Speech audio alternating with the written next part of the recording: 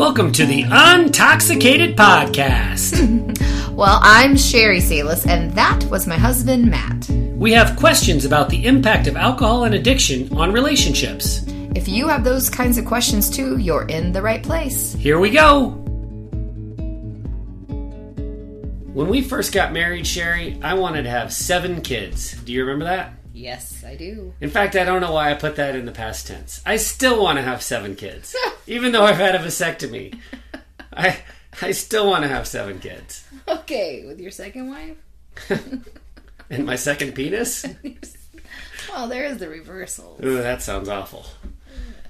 No, I like, family was not ever a question for us. Well, it wasn't ever a question for me, but I think that you've said that you had a little more hesitancy than I did. I don't know why I was always so gung-ho. I was fearless.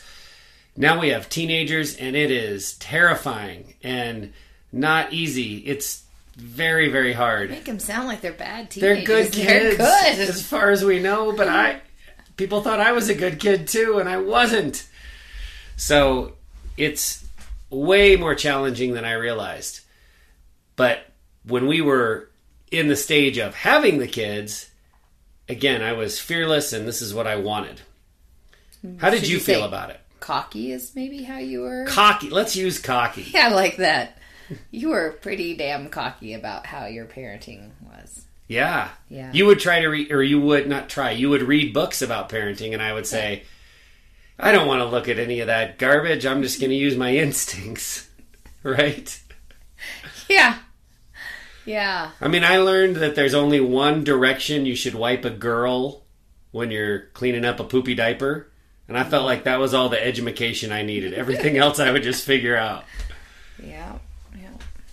But how did you feel about when I wanted 7 kids and was super gung-ho?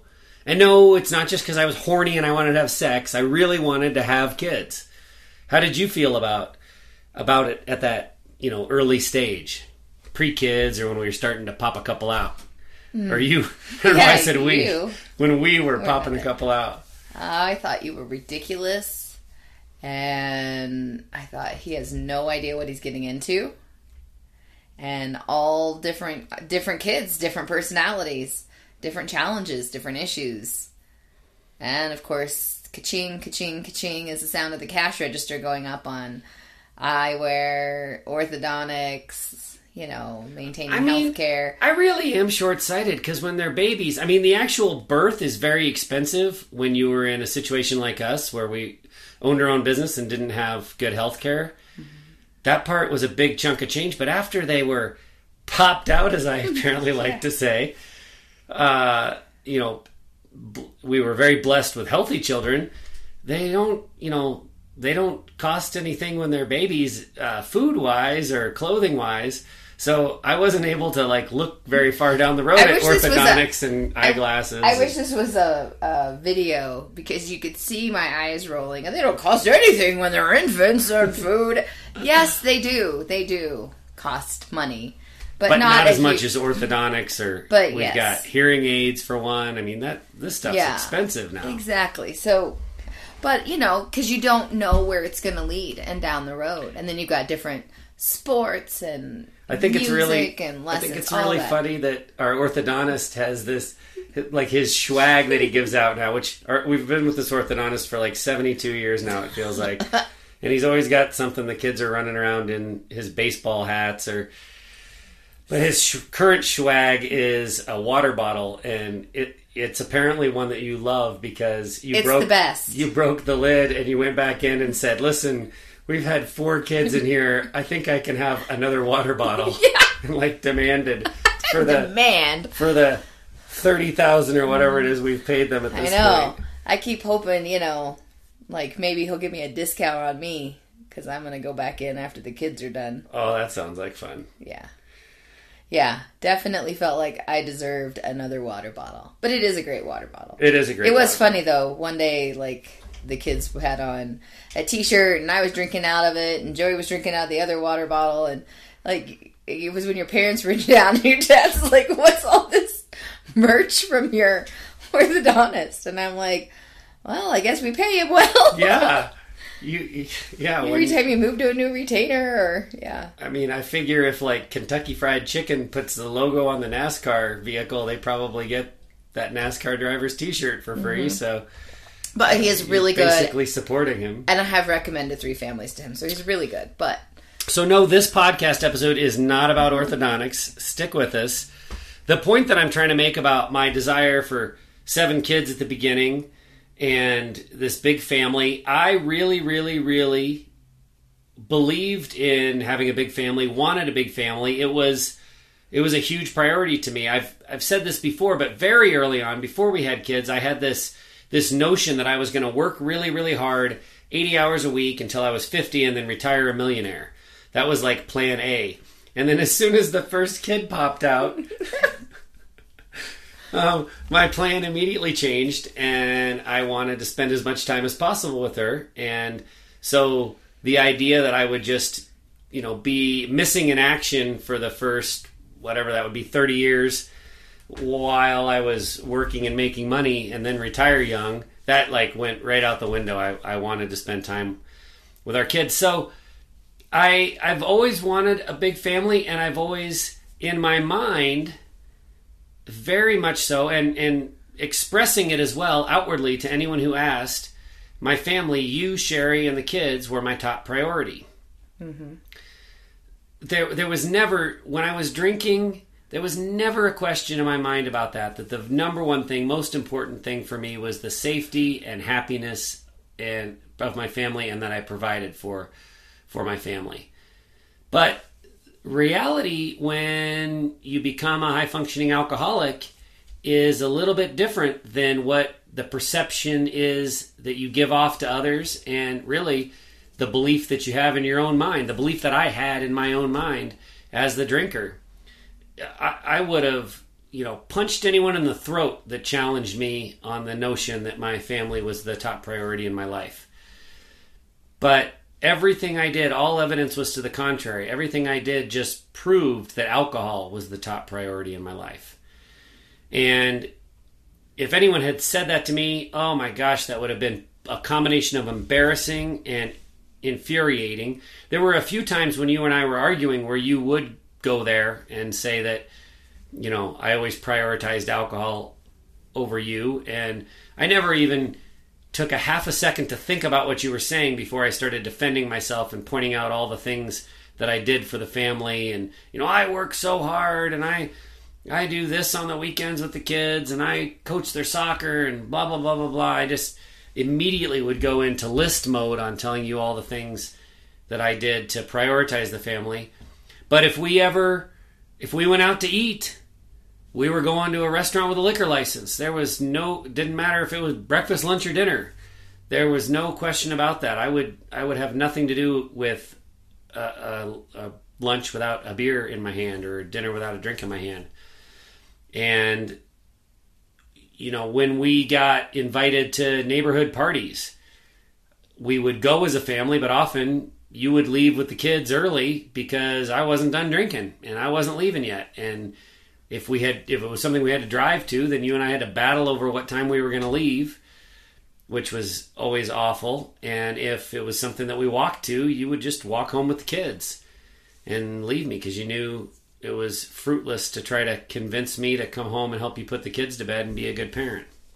I remember one time leaving you out of town for one of our friends that owned a franchise of a bakery that we owned. They were selling their bakery, and I think I had our youngest. He was an infant. Yes. And you did not want to leave, and it was 50 miles away, and I was like, well, I'm leaving because we have a babysitter for the other 3. Yeah. And I have a newborn, and I'm tired. Yeah. So I'm leaving. Yes. Good luck getting home. Yes. Yes. Luckily, good thing they were very nice. They hosted the person you. And that was, right. Yeah, that was hosting the party was as drunk as I was, and I'm sure said, they were good friends. I'll drive you home in the morning. Yeah. I'll drive you the 50 miles home in the morning. Yeah. And they did. They were very good, nice. Yeah, good friends. Maybe it wasn't 50 miles, but I don't know how far away that is. You're probably not too far off. Yeah.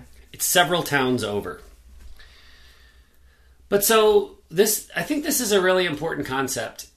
This idea that as high-functioning alcoholics, we will go to our graves swearing that our family is our top priority, and then we will do thing after thing after thing to prove that it's not, to prove that alcohol is the top priority. And it's really, really important, I think, when you're in that state of mind as this drinker that's battling this thing and is not at a place where you can own up to the fact that you are addicted to alcohol, because you're still providing, you're still going to work, you're not wrecking cars, you're not getting DUIs, you're holding on to your marriage by your fingernails, you're doing all these things that say, look at me, everything's fine.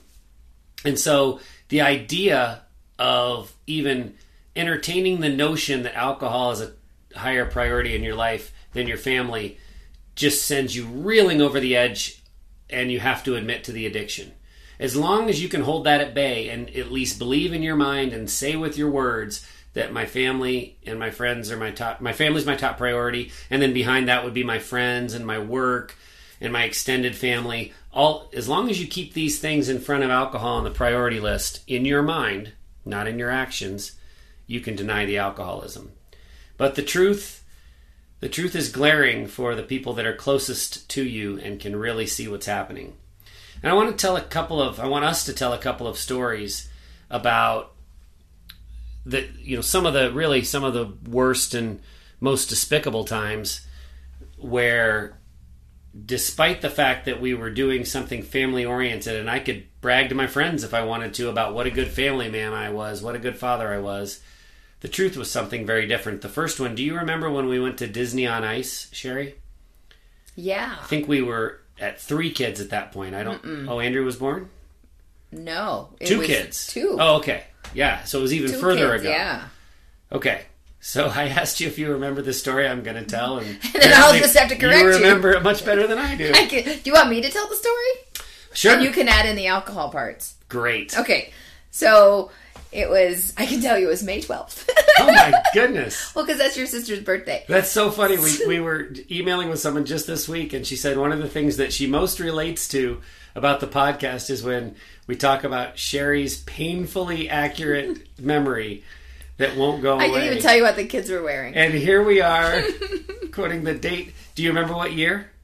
May 12th of... So it would have had to have been 2005. Okay, so that's a long time ago. Yeah. That's 16 years ago. Yeah. So we went right after church, and it was at the, Western Complex. So where they have, the National Western Stock Show Complex. So it's a big area, and we know the parking is going to be, a long haul, and it's March in Denver. Isn't always... You said May 12th. Did you mean March 12th? I'm sorry, March 12th. Okay. Yes. So we know it's going to be a little bit of a challenge because we've got, basically a 3.5-year-old and a 1.5-year-old was walking. But they looked so cute, and they were all dressed up and fancy. And of course, our daughter, she's the oldest, and she was so excited. She was going to see princesses. And we didn't push that on her. That's just something that she kind of grew into. We had very neutral toys, and we did not push the princess thing. But she loved playing dress up and, of course, dressing up her brother. But we said, we're going to dress fancy. So we leave right after church, and we go and we get our tickets. And we're, way at the top. Yes. Way at the top. I mean, it might have been the last row. Or maybe the second to last I think row. we were, in the last row of the section, but it was just a small section at the top. Yeah. But I just remember I kind of felt guilty, but we didn't know it was coming to town. I mean, I didn't know that it was coming to town or it was an annual event because we hadn't lived here long. So we kind of got our tickets last minute, and it's not like we were being super duper cheap because this was going to be a big family event. We were going to go to town on these princesses' eyes. Go to town on these princesses? We were I was thinking we were all dressed up. Yes. It was nice. It was so cute. It was very nice. We had to fight off the hordes of all the people, the vendors that are selling crap outside, and we're like, no, we're gonna go and we're enjoy here for the princesses. We're here for the princesses. Let us get after those not princesses. the glow sticks. Not the glow sticks. In the so do you want to grounds. tell the cute story about what Catherine did? Yes. Cute and heartbreaking? Heartbreaking.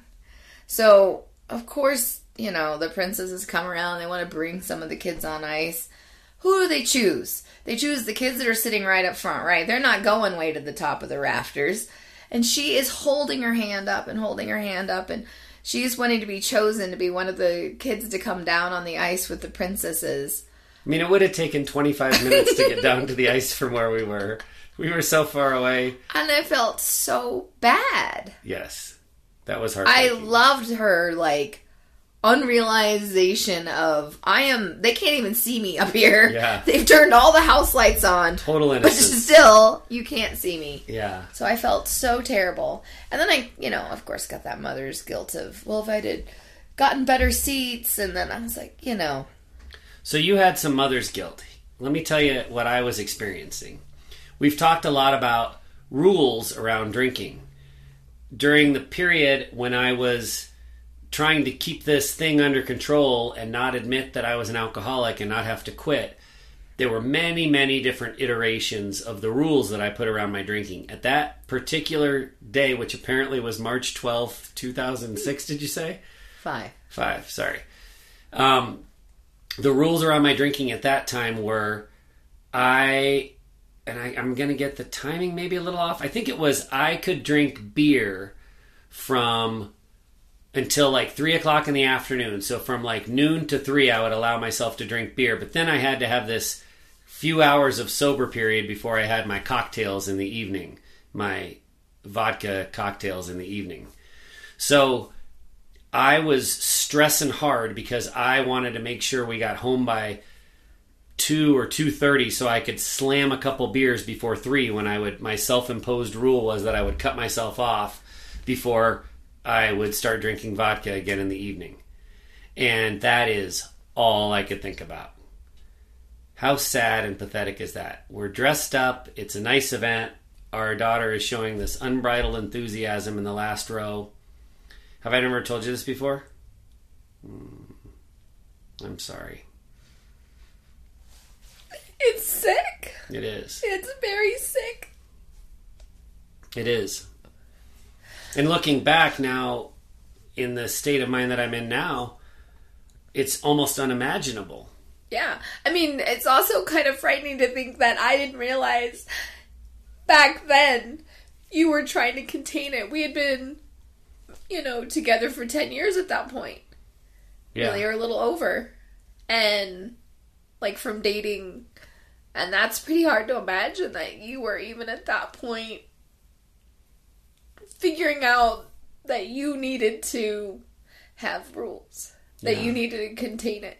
Well, what the rules are is pretty clear indication that I was at the early stages. My rules were I could drink lots and lots of beer for a 3-hour period, and then I could drink vodka for a 2-hour period. I mean, there wasn't much containing going on. And this was a school night. It was Sunday, so it was work the next day. So it wasn't like a weekend when it was, all holds barred or no holds barred. But yeah, it's sick. It's sick.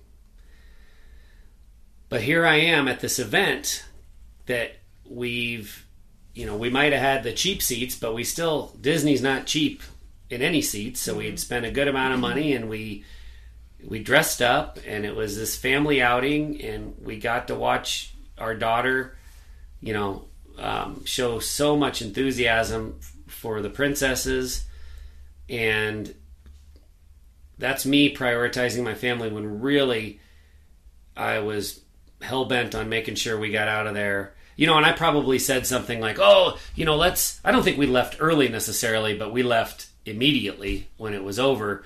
And I probably had something about, if we jog a little across the parking lot, we can beat the traffic and we won't have to wait in line for the traffic. And again, sounds good, right? On the outside, sounds like a good father trying to take care of his family. But what I was thinking was, I got to get home so I can slam some beers before my cutoff time. I didn't realize I'd never told you that. I didn't mean to drop that on you. That's okay. But that's what prioritizing family looks like for a high-functioning alcoholic. Not going to leave you here. I'm not going to leave without you. But man, I got to get to my booze.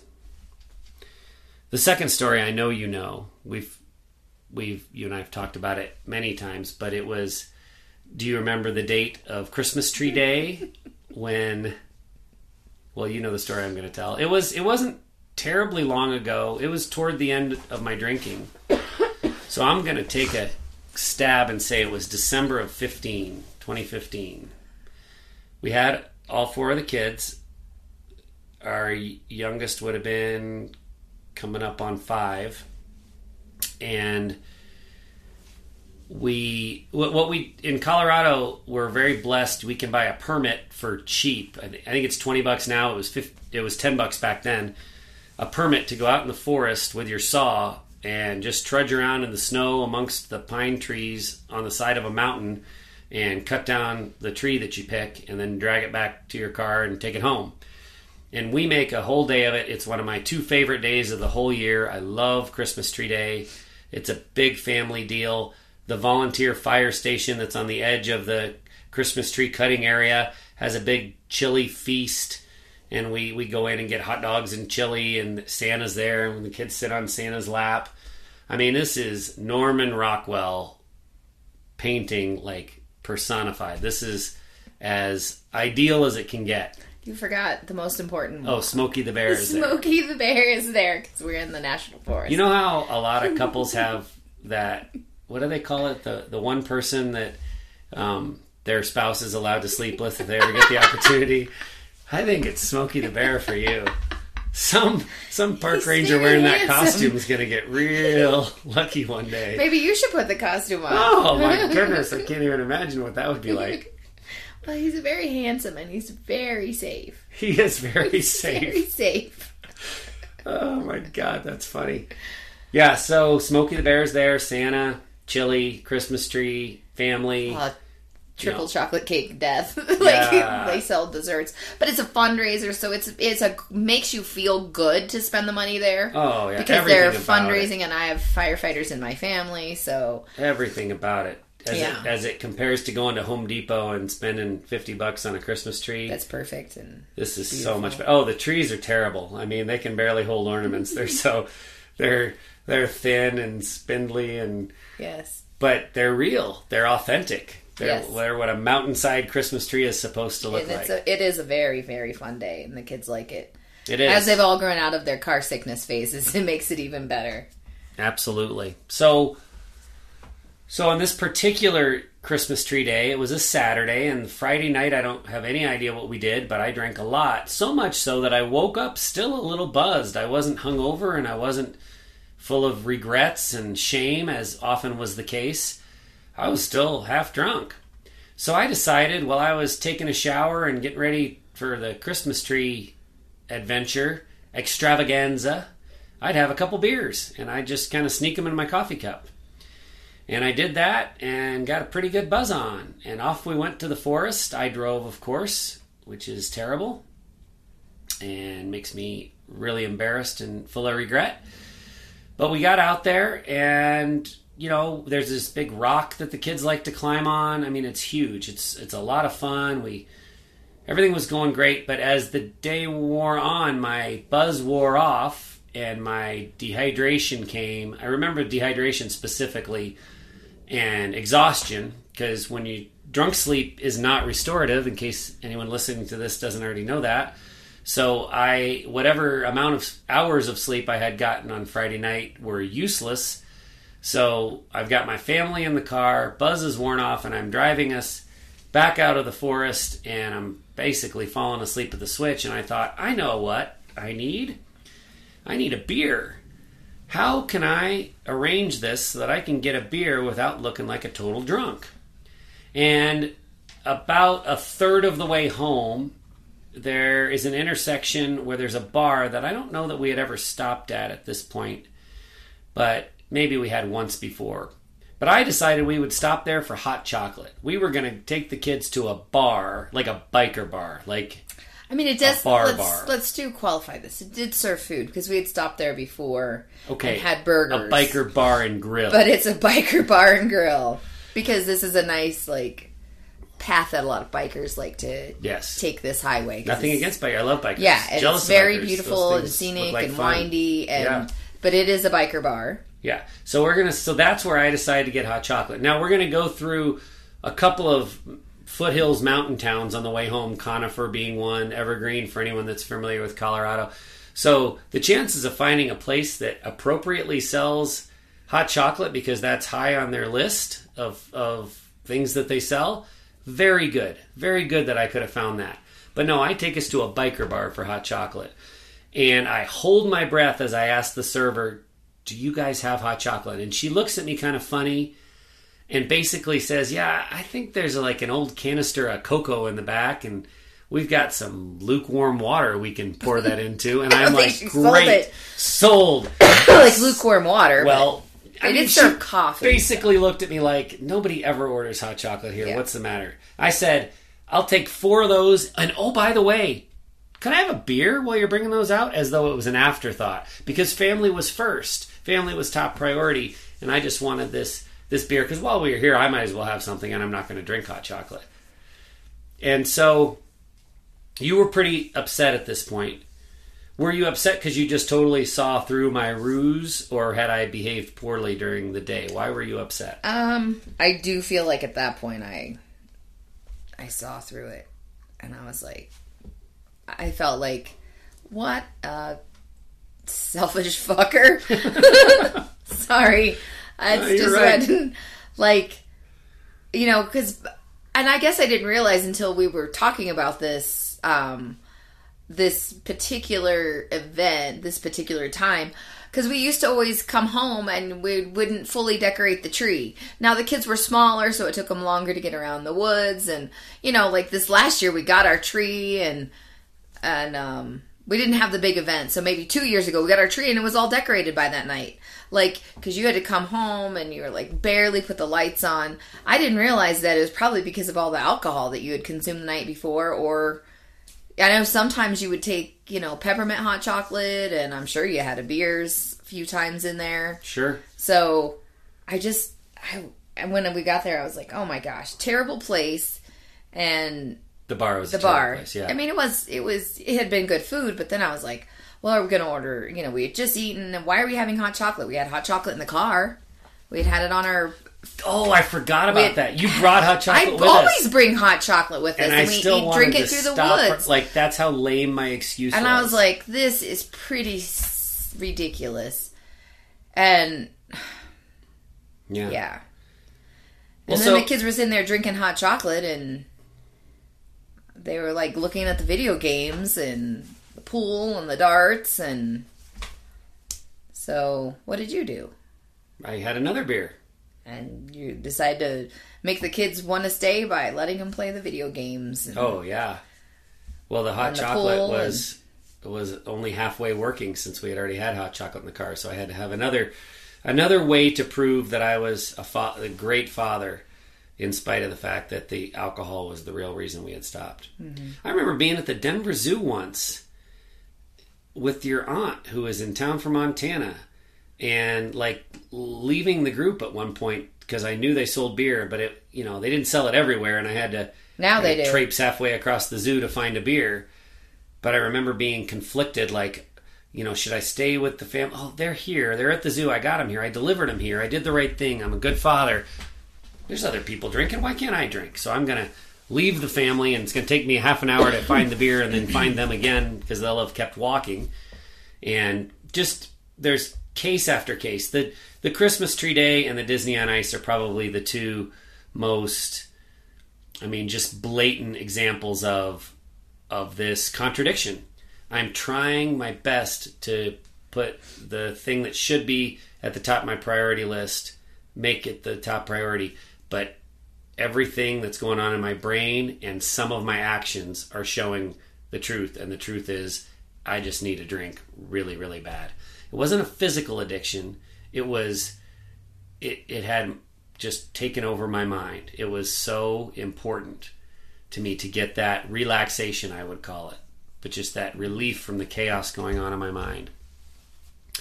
So you spent many years in P2, position number 2 priority-wise, because alcohol was always the top priority. And as we've come to learn, as we work with so many other people that are dealing with this diabolical disease, that is, if it's not 100%, it's very close. In relationships that are dealing with alcoholism, the drinker puts the alcohol as priority number 1. Everyone else falls somewhere down on the list, and the drinker never admits it, at least not until they're trying to get sober. So then sobriety comes. And did you think, what was your, like when maybe this is hard because I tried so many times to get sober and failed. So I don't know if this last time when I finally was actually making it, I don't know what your expectation level was as far as, would you get to stop being second fiddle and be the top priority in my life? Or did you just not even care at that point because I had, just done so much damage to the relationship? Do you remember any specific feelings? Yeah, it's been a little while and I don't remember specific feelings, but probably at that point I would gather my feelings were like, I just don't even care. Yeah. I mean, I had become pretty complacent.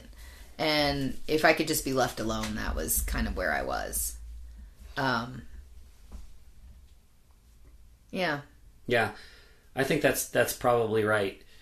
But when I think back to what I did in early sobriety, one of the things that I remember doing, I did multiple times. I would get in my Jeep with the top down, didn't care what the temperature was. I was going to go have this cathartic, therapeutic drive into the mountains, and no radio, just the wind, and I was going to think about how much determination and willpower I needed to be sober, and I was going to think through scenarios that I would be in and just convince myself that sobriety was my permanent destination and get these thoughts of alcohol out of my head. And so I would just rely on you to be here with the kids and make dinner and, take care of homework. And I would just check out again, just like I did sometimes when I drank. I would check out in sobriety because I needed to go fix my brain and get right with myself. Yeah. Did you feel abandoned sometimes? I suppose I did feel a little abandoned. I know that, but that's kind of the life we had lived a little bit. So actually, you not being here, being moody, was kind of a blessing in a way. Me not being here rather than being here and being moody? Yeah, because we, like when you were drinking and in early sobriety, it wasn't like you were very pleasant all the time. I mean, I'm not saying you walked around the house like just, miserable and yelling at everybody. But we didn't know when you were drinking what was going to make you spin a certain way. And also then with the sobriety and the beating up of yourself and the situation, and probably I would say like the sadness of realizing that you were giving up this thing that you loved. Still at this point not able to admit that it was a top priority over you and the kids, or had been a top priority over you and the kids. But you make a good point. How could I not have just looked at the amount of sadness I felt over giving up the alcohol and not realized? Yeah. I mean, I was basically divorcing alcohol. Yeah. You weren't divorcing, you were burying. Yeah. I mean, at this particular time, you knew that it was that you had to give it all up. Yeah. Be done, because you had tried so many times before.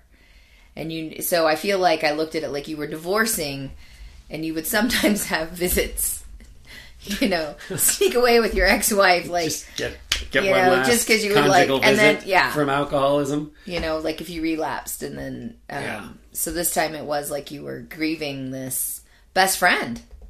Yeah. And that's how I looked at it. I looked like you were losing your best friend, because that was your best friend in my mind for many years at that point. Alcohol was your love, your best friend. But I felt like when you would just up and leave, I was like, okay, see you later. I don't know where you're going, but at least you're out of here, and we're not going to have this black cloud hanging around or temperamental sad sack. So, and I want to make the point, something else I want to add. One of the things that I did on a nightly basis in early sobriety was I would spend half hour, 45 minutes, an hour reading the memoirs of alcoholics who had come before me, reading more clinical information about brain chemistry. But every night I read, and everyone in the family knew to leave me alone when I was reading. I would sit in that chair in the living room and create myself a little cocoon-like situation, and I would read. And it was very therapeutic, and it was very important. And I believe in it.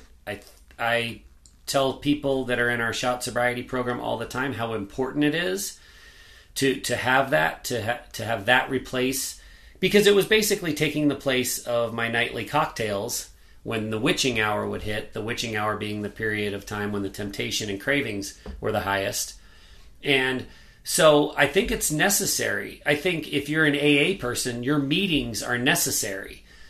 There's no question about it. The fellowship, the connection, if you work the steps, working the steps is necessary. If you read like I did, reading is necessary. But it still leaves you in second place. You're still taking a backseat to the addiction, even in sobriety, as a result of that. Whether I'm getting in the car and driving away, or I'm sitting in the corner and reading, or the third thing that I did a lot of was incessantly talking to you about what I was learning. So I would read these memoirs or read the clinical stuff, the brain chemistry stuff, and then I would rush in to tell you everything I was learning. And so I think it's very interesting if you think of it as almost a betrayal, if you think of it as the alcohol as the other woman, sort of.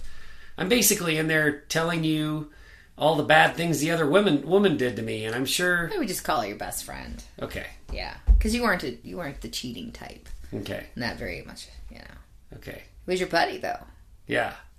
And you hated my buddy. Yes. And you had seen enough of my buddy, and you didn't want to hear about my buddy at all.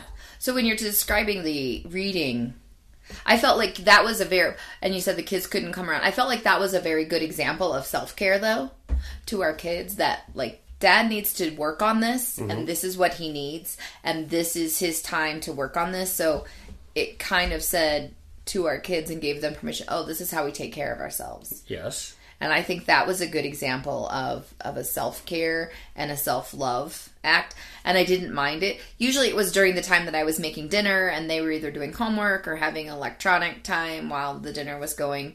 Because the witching hour happened all at once in our family, I think. Like, you know how they say the witching hour for toddlers is when you're always making dinner. And that would be your cravings because you would have cocktails and talk to me while I made dinner. Excuse me. So I feel like that was an okay example. But the thing that aggravated me the most, and I just wanted to bolt the kitchen door shut, was when I heard the closing of the recliner, and I'm like, shit, he's going to come in here and tell me what he just read, and I don't care. Yes. So put on a happy face and roll my eyes, like, in my head and not outward. So you're right, though. I didn't want to hear what you just learned, because it didn't matter what you were learning. It was going to be mattering what you were going to do. Yeah. Like, you can... And you had heard me talk about it so much that it was just irritating at that point. Yeah. I mean, because some of your memoirs you had read for off and on for a few years before this final stint into Some sobriety. of them I read while I was still drinking. Yeah. Which is bizarro. I would read them when I was sober, and then it was so good that even when I was drinking, I would... Because I think I knew it was coming. I knew sobriety was coming. And so, yes, some of them... It's a slow death. Yes. My best friend died a very slow death. Yeah. But I just... because we had gone down that road before. But I knew that some of it was totally different. It was catching and sparking your interest. With like the brain chemistry and that sort of stuff. So my sobriety was still super important, top priority. Again, I'll say it one more time. You can't have it any other way. I'm not suggesting to anyone who is in early sobriety or the loved one of anyone who's in early sobriety that their sobriety shouldn't take top precedence in their life at that time. It has to. Mm-hmm. If they're going to make it, it has to. But that doesn't mean it doesn't suck for the loved ones around them to still, even in sobriety, be in second position at best, because alcohol and the aftermath are still in the first position, still the number one priority. The other thing that was very interesting about that time, so I'm prioritizing my sobriety. You're encouraging me basically to prioritize my sobriety, even though there's a lot of things about it that are irritating to you. But we weren't even talking about your recovery. There was no even just glimmer of a thought in my head that you would need to do something to get healthy. See a therapist, go to Al-Anon, read a book. None of it. None of it. I mean, I think I did read a couple books that talked about like brain chemistry for some of it, and you would share with me some of that. But for so many years, you read my books. You didn't read codependency books necessarily. At my suggestion, you didn't. Yeah. You might have done that of your own. Yeah. You might have sought those out on your own. Well, there was, but I wasn't seeing any need for you. Yeah, but I thought you were going to be blessed with this sober husband, and wasn't that the greatest gift I could ever give you? Was this sobriety? Oh yes, I remember many times. I've quit drinking. What more can you do? I have to do that you've said to me. Yes, but very charming. Yes. Did I use that voice from the no? The Wicked Oh, Witch maybe of the West? one time. Maybe one time. I quit drinking for you. Yeah, and your. What more do you want from me? And your worst. Like a troll. Well, that's what you were to me a lot of times, a troll. Yes. I forgot what I was going to say, and it was important. Oh. You should take notes like I do. But for many years, we had said, if I quit drinking, Sherry, or you said, if I quit drinking, Sherry, all of our problems will go away.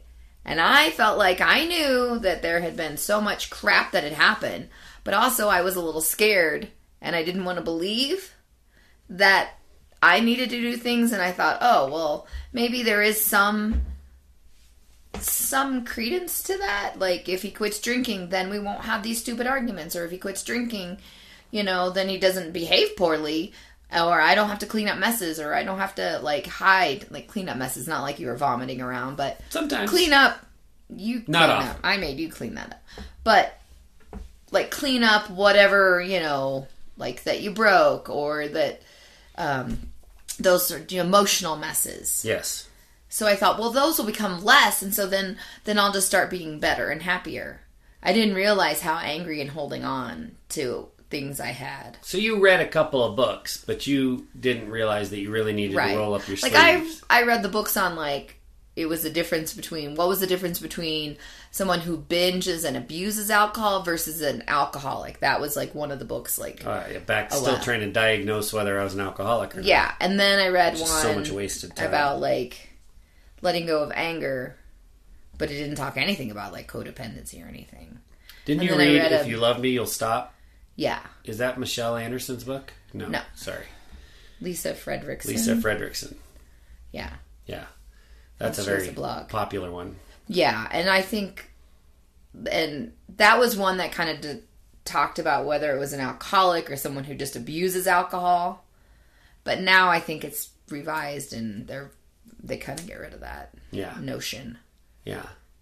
But so you were doing some limited work, but I had no idea you needed to do any work, because I just thought the gift of my sobriety would be the gift that keeps on giving.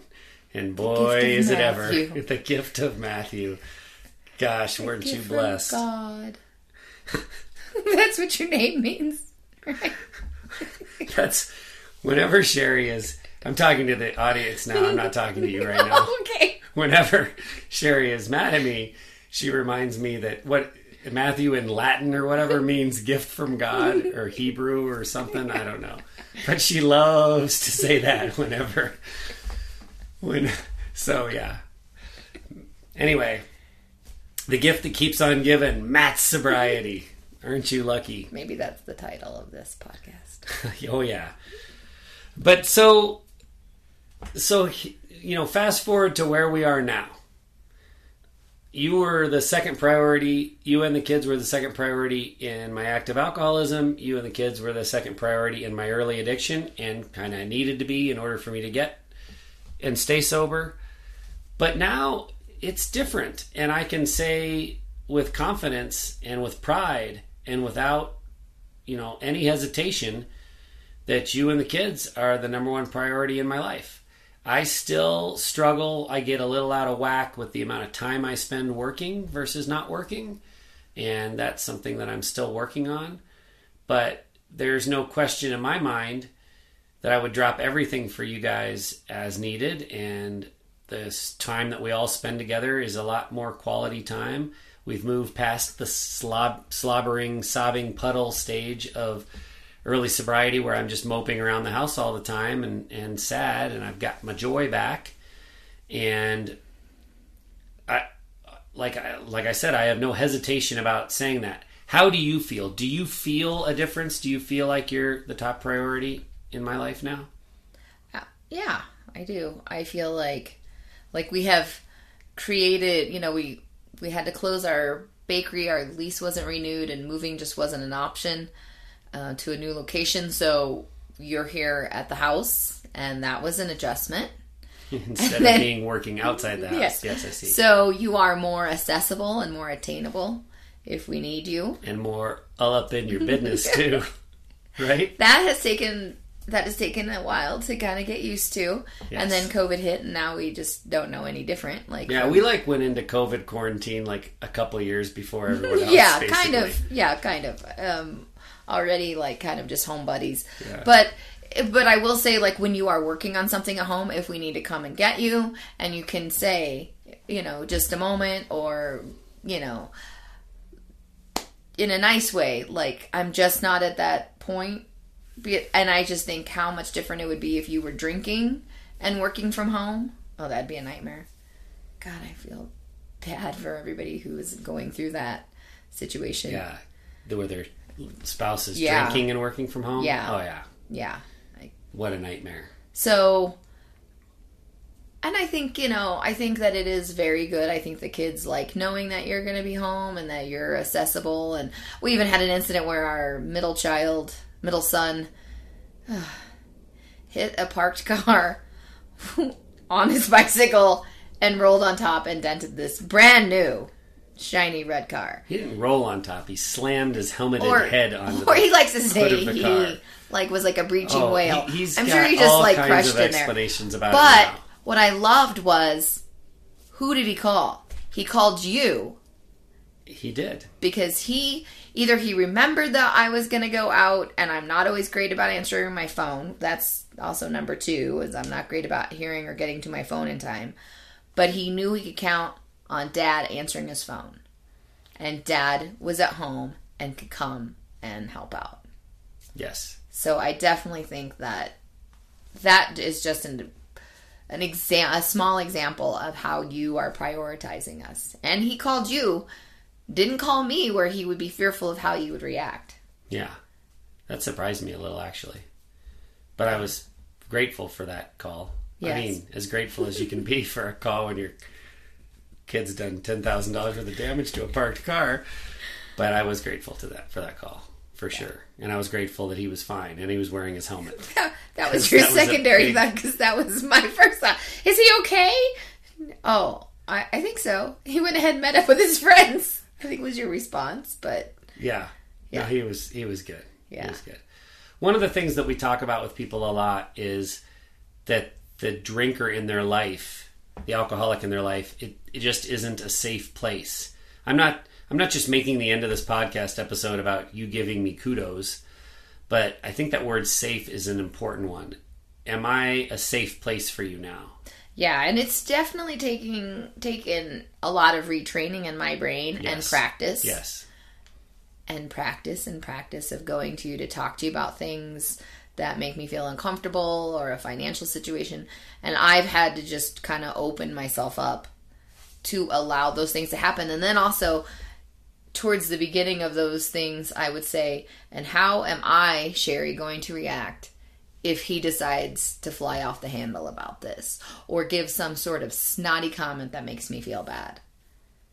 How am I going to handle it? Yeah. Am I going to yell back? Am I going to huff? Am I going to say, well, that's not how I wanted it to go, or that hurt my feelings? What is going to be my reaction in it? Because I know I often overreacted to a lot of things out of fear. And I didn't have quite the fear built up, so I could contain and control my response if it didn't go well. Yeah. Do you think that? Mm-hmm. Yeah, it takes practice. It takes time.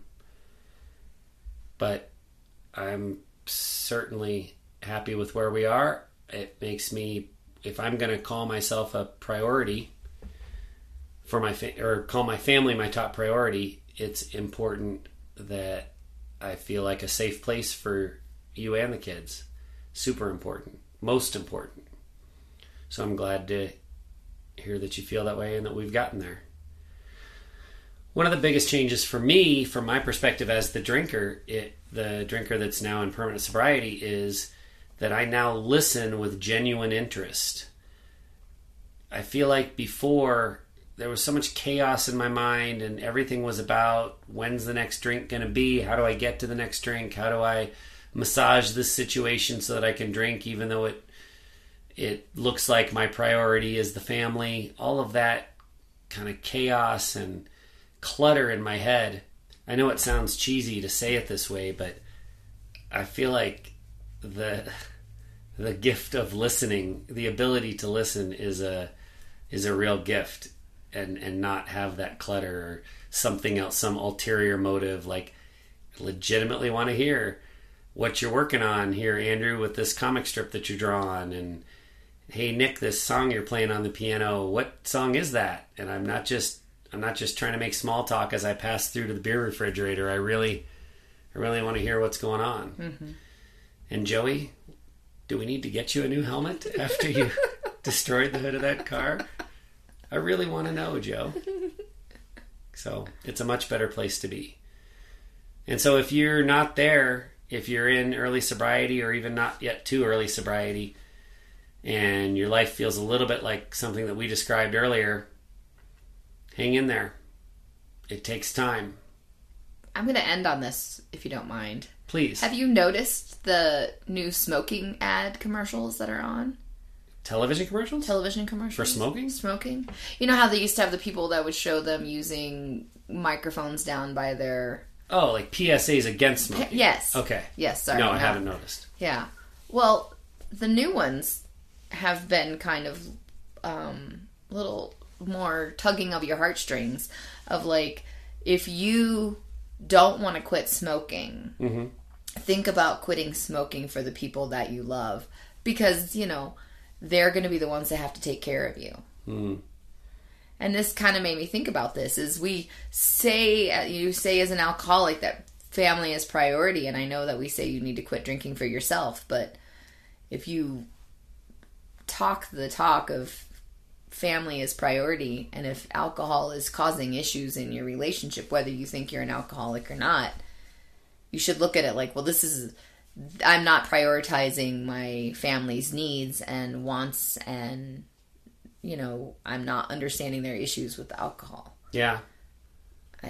In my mind, it was a little bit clearer, but I know that you can't have alcohol as a high priority and your family as the top priority. Those two things can't really coexist. So you have to be respectful and listen. If your family's saying alcohol is a problem for our family with your drinking, and you don't believe it, you know.